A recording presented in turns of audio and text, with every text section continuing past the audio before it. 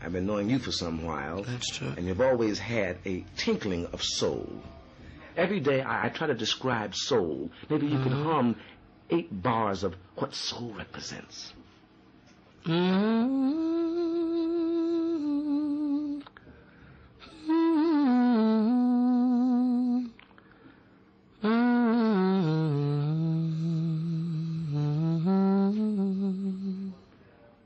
He'll never grow old. If you're returning, it's nice to have you back. And if it's your first time listening, then welcome to Stories from the Mortuary. I'm your host, Alani Santiago, here to administer your daily dose of death. So first, I want to apologize if you can hear my AC blasting away right now. It's currently the Sunday before Memorial Day, and our AC has been broken since Friday. But because it's a holiday weekend, they won't be here for at least another day to fix it. So in the meanwhile, it's just been blowing out hot air. Mind you, this is especially heinous because I live in the lawless swamp that is Florida. Every single day in Florida, there's 100% humidity and it's hot as the devil's butt crack. So until at least maybe tomorrow, I will just be helter-sweltering away over here. But in the meantime, I am pretty excited about our story today. We're going to be talking about one of my favorite singers, but I'm not going to tell you who it is yet. I didn't actually realize that he was one of my favorites until I kept hearing his music, and then I ended up Shazamming it, to find out who it was. Most recently, I'd heard his music in Orange is the New Black, because I had started rewatching it, and I actually finally finished the last season of it. Great show, by the way. But the first time his music, really caught my attention was at the beginning of the movie Gerald's Game, which is based on the book by Stephen King. It's a great movie, even better book. And I actually have a solar eclipse tattoo as part of my Stephen King sleeve. Before we start, though, I do want to take this moment to ask for your help in a missing persons case. The tragedy of missing and murdered Indigenous women is a serious issue that's only recently been brought to the widespread attention of people in the U.S. Although there was almost 6,000 missing Indigenous women and girls in 2016, this number is inaccurate because of the sheer amount of cases that go unreported. So I want to briefly tell you about a missing Indigenous woman named Kimberly Iron. According to Andrea Cavalier's reporting for NBC News, Kimberly Iron was 21 years old when she went missing. She left her Billings, Montana home on September 22, 2020, leaving her 3 children behind with their grandparents in Hardin, Montana. Kimberly grew up on the Crow Indian Reservation in Montana with her family, but for most of the prior year, she'd been staying in Billings. On September 22nd, she contacted her father, Curtis Iron, from Las Vegas, Nevada, and from Oxnard, California. That's where she was contacting him from, saying that she was upset and needed money to get home. Curtis Iron said that Kimberly never gave him her exact location and would go silent for days. He said the calls that were made were brief and that his daughter was always on speakerphone. She told him she was okay, but he didn't believe her. Each time he would try to call the numbers back, he said that they were disconnected.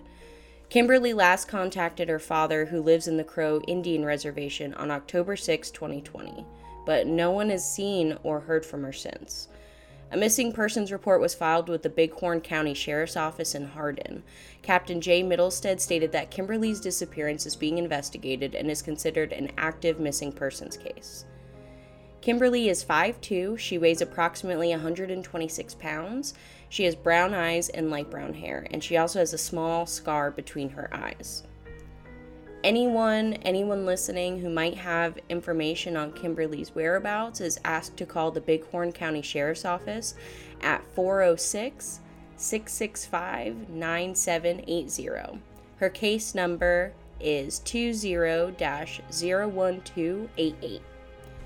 And I'll be sure to include a link with her information and photograph in the show notes, along with all the source material for this episode. When we get back from the break, we'll get into this week's story from the mortuary. Are you equal parts cute and spooky? Do you like horror movies and celebrate Halloween year-round? Visit wearecrimsonclover.com for all of your spooky needs. They have home decor, kitchenware, and clothing that'll suit all of your ghostly needs. I just ordered a Faces of Death shirt, and I'm very excited to wear it to work. Use code Miss_Memento_Mori with 2 I's. That is MS MEMENTO_MORII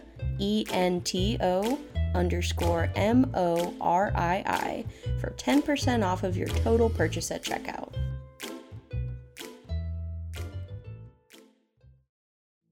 A brand new cherry red Ferrari purred softly in a parking lot. The car was empty except for a bottle of whiskey on the floor and a copy of the Black Muslim newspaper, Muhammad Speaks, on the back seat. Above the idling car, in the darkness and chill of the December night, a neon sign read Hacienda Motel. Beside it, hand-painted, read $3 and up. The motel was managed by a woman named Bertha Franklin, who was an ex-madam. At 2 a.m., Bertha was in the office, squaring away strewn papers and receipts. At around 2:35, a handsome young gentleman came through the doors of the motel lobby looking for a vacant room. Bertha brought the man over to her sign-in book so that he could write his name down. As Bertha peered over the man's shoulder, she spotted a young woman with long dark hair exiting the Ferrari. She then told the man that he would have to put Mr. and Mrs. instead of just his name. The man obliged without an argument, and Bertha dropped the keys in his hands. As he and the young woman left to their motel room, the red Ferrari continued to idle in the parking lot. Bertha figured that the couple would be checking out in no more than an hour. Bertha got back to her business, shuffling papers and preparing for the next day's work. Her telephone began ringing. She picked it up off the cradle and held it to her ear. It was the motel owner. 20 minutes quickly went by while she was on the phone. It was easy enough to get stuck on the phone with the boss. As she shifted the phone from one ear to another, she heard a knock at her door. She excused herself from the phone call to open the door. It was the same man she had just checked in recently. He asked her if she had seen his lady friend, to which Bertha replied, "No, she's not in here." It was at this same time that another phone rang across town. This time, it rang in the local police precinct. "Hello?" the young woman said. "Will you please come down to this number? I don't know what street I'm at. The telephone number is PI 7-9984. That's a telephone booth." The police operator asked the young woman what the problem was, to which she replied, "Well, I was kidnapped." Back at the Hacienda Motel, Bertha Franklin was still talking to her boss when she heard a car drive up from the rear of the parking lot. There was a knock at her door again. Bertha peered through the barred window where guests registered and saw the man again. Although she could only see him from the waist up, he seemed to be wearing a jacket with no shirt underneath. "Is the girl there?" he asked. "I didn't see no girl," Bertha answered. "Let me in to look then," the man posited. Bertha told him that the police were the only people allowed to come in, to which the man replied, "Damn the police." With that, he started working in at the locked door, banging at it with his shoulder. The frame quickly ripped loose, the latch gave, and he was in. The man, bare legs showing, strode past Bertha straight to the kitchen and then searched the bedroom. He stomped out of the room, clearly exasperated by his lack of findings, and grabbed Bertha by the wrists. Shaking her, the man demanded to know where the girl was. Startled, Bertha fought back and the two fell to the floor in a scuffle. The man was on top of Bertha, and as she struggled, she tried to bite him through the jacket. She scratched and bit, anything to get the man to loosen his grip on her. When she finally got up, she gave the man one swift kick to the side. She ran and grabbed her pistol off the TV stand and shot the man at close range 3 times. Clutching at his now bleeding chest, the man exclaimed, "Lady, you shot me." Bertha thought the 3 bullets would be enough to put him down, but it didn't seem to stop him. He ran at her again. Thinking on her feet, Bertha grabbed a stick and hit him in the head. The stick was so flimsy that upon hitting him once, it broke in half. Bertha's phone, still with her boss on the other line, was dangling off the hook. She hastily grabbed it and told her boss to call the police. The first cop on the scene kept everything as it was until detectives could arrive. The apartment was a mess, and there was blood all over Bertha Franklin's turquoise house dress, but she appeared unharmed. The gun was on a table next to the TV with 3 live bullets in it and 3 empty casings. The broken stick was on the floor. A half a block away, in a phone booth, the police discovered 22-year-old Lisa Boyer. She showed the police where she had thrown the dead man's clothes under a nearby stairway. She was then taken to the precinct to tell her version of the night's events. Lisa Boyer said she'd met the man for the first time that evening at a dinner party in Hollywood. He'd offered her a ride home. She'd accepted, but they'd decided to have a drink at a nightclub first. Though the man did not appear to be drunk, at the club he got in a heated argument with another man who'd begun to chat Lisa up.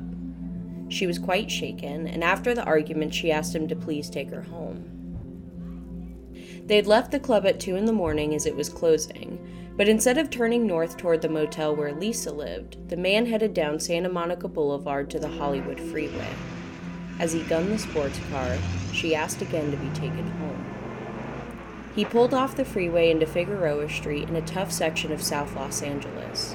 He drove into the parking lot of the Hacienda Motel where Bertha Franklin registered him. Lisa then claims that the man dragged her into the motel room. Lisa told police that the man latched the door behind him and pushed her onto the bed, ripping off her sweater and her dress. She told police that she knew the man was going to rape her. He then undressed and went into the bathroom. In a fearful hurry, Lisa picked up her clothes, shoes, and handbag, opened the latch, and ran out the door. In a panic, she knocked on Bertha Franklin's door. Not getting a quick enough answer, she left. She pulled on her sweater and walked up the block, then dumped the rest of her clothes on the ground and got fully dressed. Tangled among her clothes were the man's shirt, sport jacket, and pants. She left them there, ran into a phone booth, and called the cops. She told police that she had no idea someone shot the man. The police nodded as she finished up her statements, and their scribbles stopped as her story did. To them, it was a routine incident, just another dead black man on the south side. They took the body to the county medical examiners where it was logged in at 4:15 a.m. Black male, approximately 25 years of age, measuring 5 feet 10 in length, weighing 162 pounds, with black hair, brown eyes, and dark complexion. At around 6 a.m., they notified the family. The widow greeted them with hysterics as 2 young children were rushed out of earshot. An autopsy was performed at 11 that morning. The blood test showed 0.14% ethanol, which, according to the examining doctor, might have affected the man's judgment. There was no sign of narcotics. The body was then placed in Crypt 19 until it could be claimed.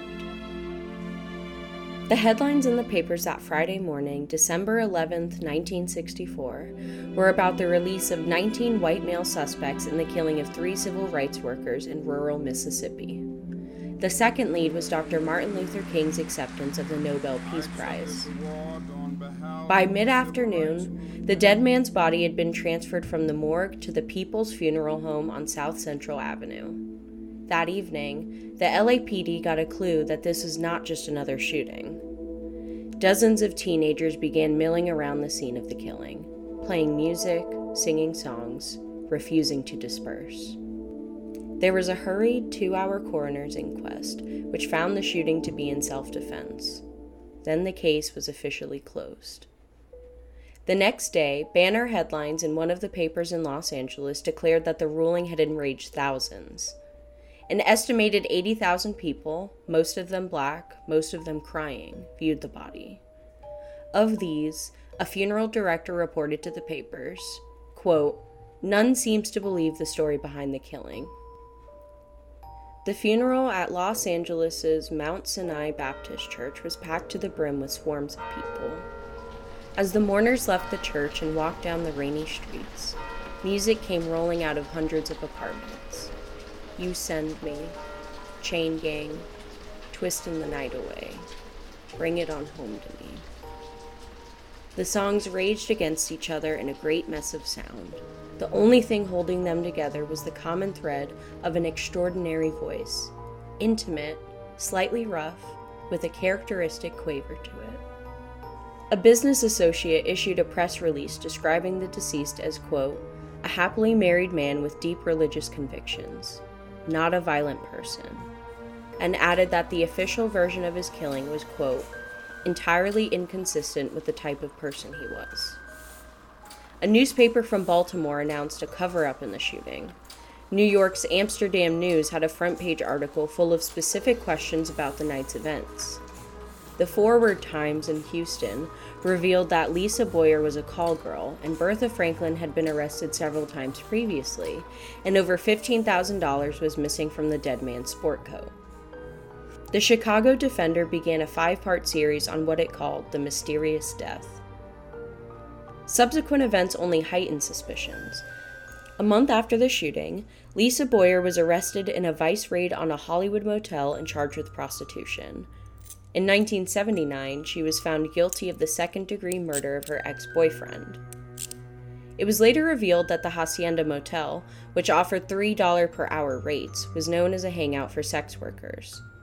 Bertha Franklin, an ex-madam with her own criminal record, was forced to quit her job after receiving several death threats. 2 months after the death, the widow applied for a marriage license to wed an underage friend of the deceased. Rumors flew. The dead man had been set up by the mob, or by his jealous wife. The shooting had actually taken place elsewhere. The more time that passed, the more convinced the dead man's friends became that the official version of the death was a lie. Personally, politically, financially, the man had been right at the brink of realizing his enormous potential when he had not fallen. You couldn't convince those who knew him of that. You couldn't convince them that all his charismatic power had ended with an unclaimed corpse, hand upraised, fingernails ragged, a look of terror on his face. This man had a name, he had a past, and he had a purpose. To believe that he was just another dead black man was to deny all that, to deny history, to say that nothing had ever changed or ever could.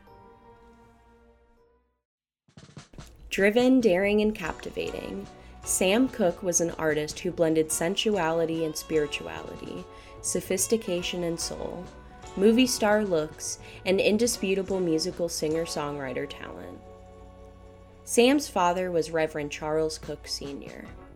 His grandparents had been born in Mississippi as slaves.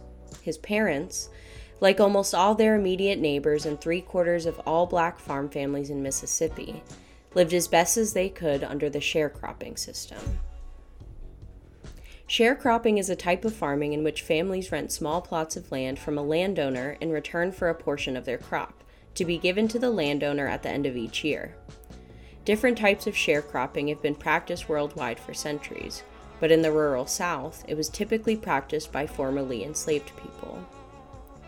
Within the Southern economy in disarray after the abolition of slavery and the devastation of the Civil War, sharecropping enabled white landowners to reestablish a labor force, while giving freed black people a means of subsistence.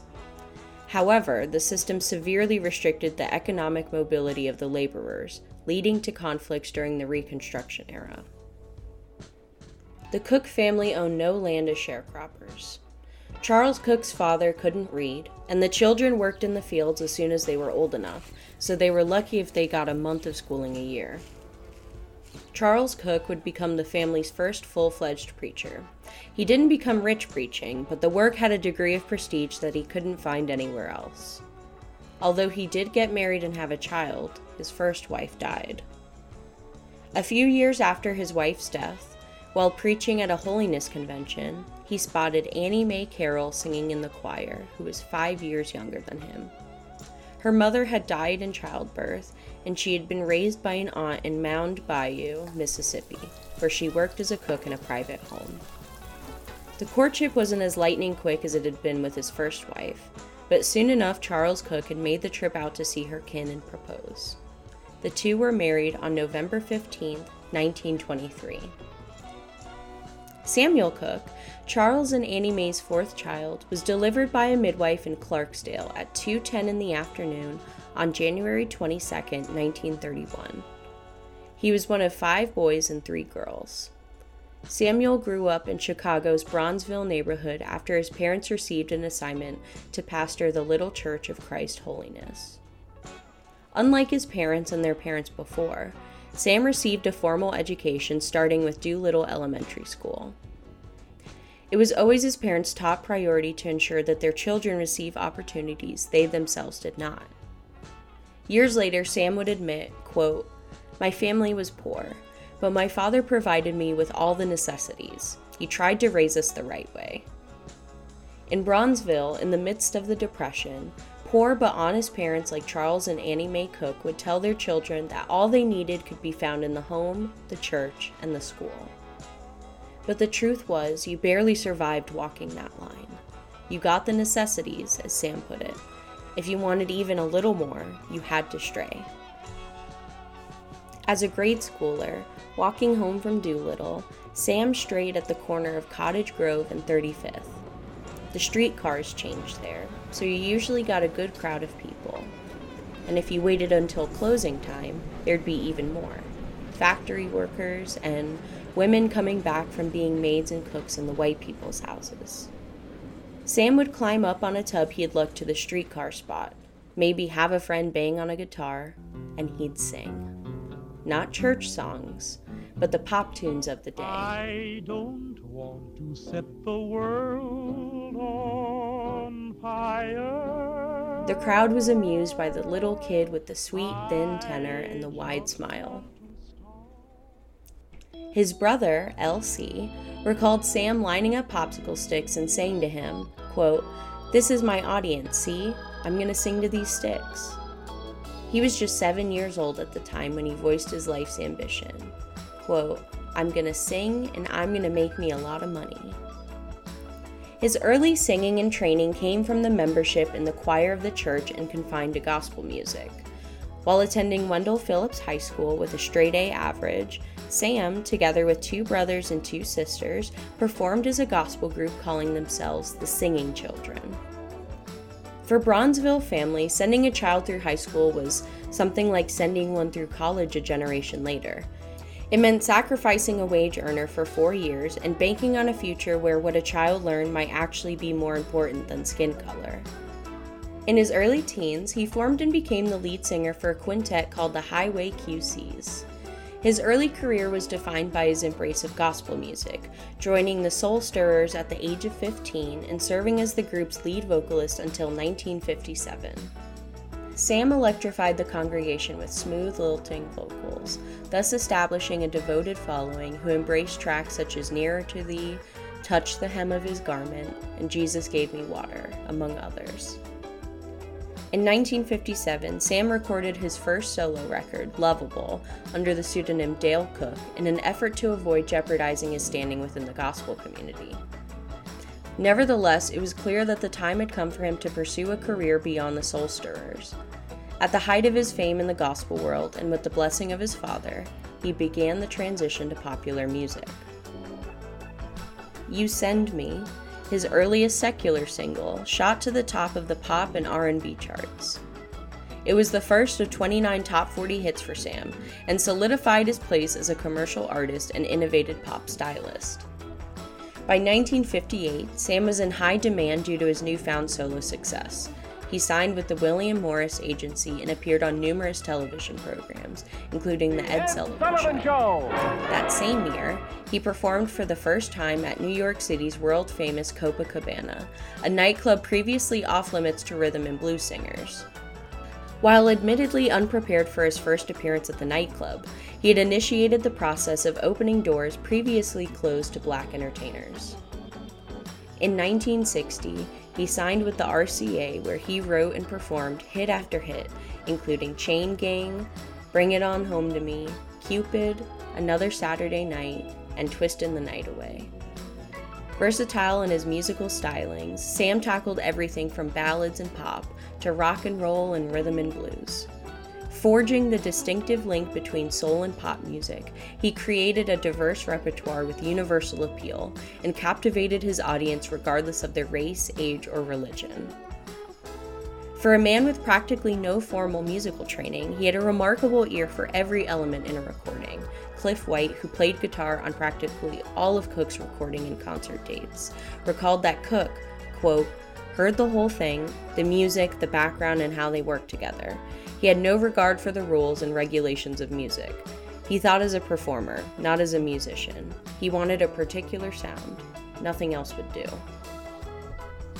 Sam also had the incredible ability of being able to pump out successful songs quickly. One year, he found himself celebrating Christmas with a performer and producer named Lou Rawls. While at Rawls' stepfather's house, he wrote the song Everybody Loves to Cha-Cha. He just watched what everyone was doing and wrote it in a matter of minutes. Sam was also a savvy businessman. He quickly established himself as a successful entrepreneur who changed the mainstream music industry with the founding of his publishing company, Kags Music, and the launch of his own record label, SAR Records. He also began producing records and writing music for other artists, helping several make the transition from gospel to pop, including Bobby Womack, Johnny Taylor, Billy Preston, and Lou Rawls. As a black artist at that time, he was a pioneer and true inspirational force in his community and throughout the music industry. He also wrote most of his own music, which was uncommon at the time.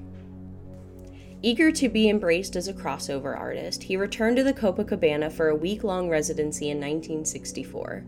Rehearsed and confident, the performances were a huge success, and the recording of Sam Cooke at the Copa went straight to the top of the Billboard Hot R&B chart.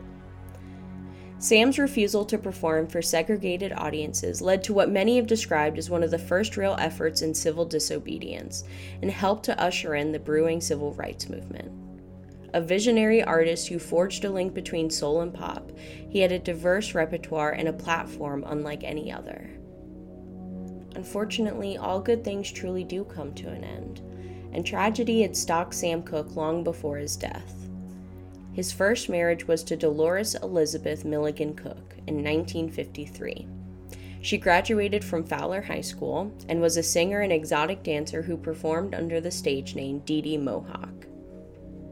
Saturday night, March 21st, 1959, was a regular shift for Dolores. After getting off her job as a cocktail waitress in Fresno's Chinatown, she stayed out drinking until midnight. When she left the bar on G Street, some of the other customers offered to drive her home, but she refused. Instead, she got into the 1958 Oldsmobile convertible Sam had given her and careened through Fresno's quiet streets. She ran a man and a motor scooter off the road. Then, going between 65 and 70, she lost control, glanced off a parked car, jumped the curb, and still accelerating, bounced off a cedar tree and into the corner of a house at 2331 Kirk Avenue, not far from where she lived. Thrown across the width of the car, Dolores hit her head across the handle of the passenger door and fractured her skull.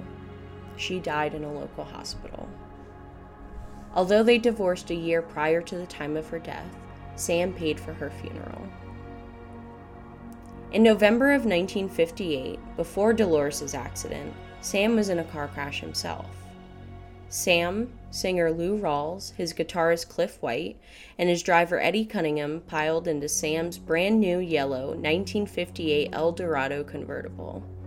Sam sat in the front next to the driver, while Lou and Cliff got in the back. Sam's next gig was 300 miles south in Greenville, Mississippi. The main road in between, Highway 61, was wide open, flat, and straight. Making connections between one-nighters, the band was always running late, but Eddie Cunningham knew the roads like a truck driver. So trusting in Eddie, the three entertainers immediately dozed off.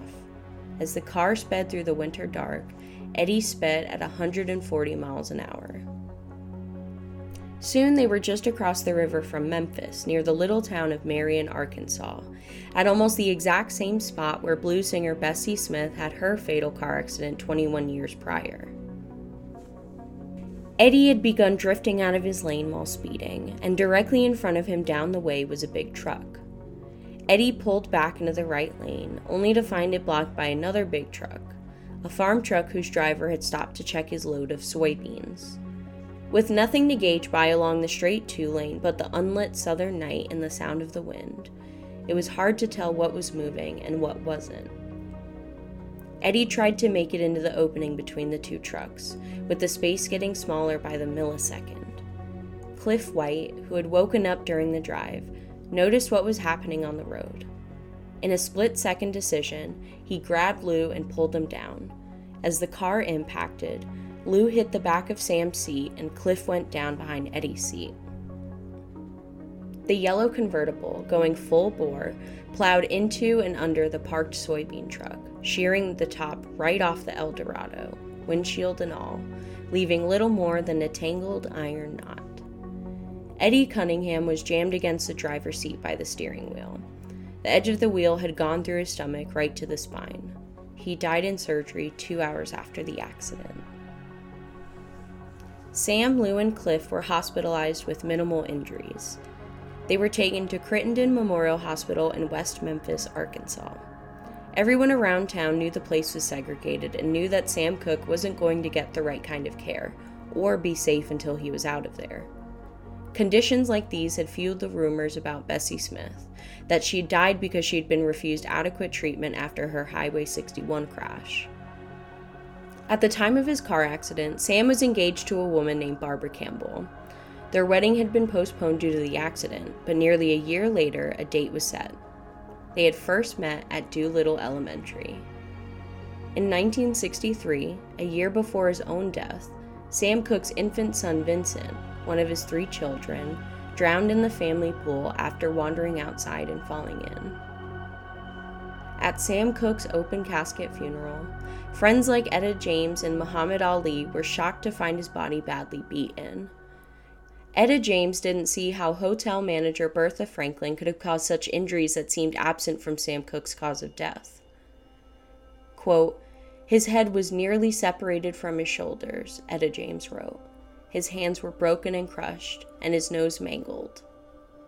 In Chicago and Los Angeles, 200,000 fans lined the street to mourn Sam Cooke's death, and Ray Charles performed at his funeral. Sam's most profound and impactful career moment would be the release of his first posthumous single, A Change Is Gonna Come. A bold and inspiring statement and song, Change is regarded as the anthem of the civil rights movement for which he intended, and one of the most profound compositions of the modern era.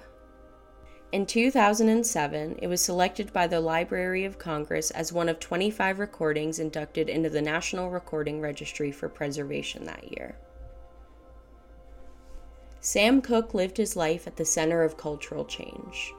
He was there when gospel music's coded message of hope and rebellion bloomed into the civil rights movement. His sound, soul music, helped spread that message out into the mainstream culture. When people say Sam couldn't have died as he died, part of what they're saying is that his life meant something different. They hear how often his secular music called on the future, just as his gospel music had called on the Lord. Because Sam Cooke died just as that future was speeding closer, it's tempting to read his end as a premonition of how the politics of the 60s eventually played out. But finally, what Sam Cooke did is more important than how he died. His achievements were all about crossing over, whether it was passing through the restrictive covenants around Bronzeville, going from gospel to pop, integrating the Atlanta Fairgrounds on Dick Clark's show, or making it at the Copa. Sam Cooke was interred at the Forest Lawn Memorial Park in Glendale, California. His headstone reads, "Until the daybreak and the shadows flee away." Thank you so much for listening. Stay tuned for the next story from the mortuary.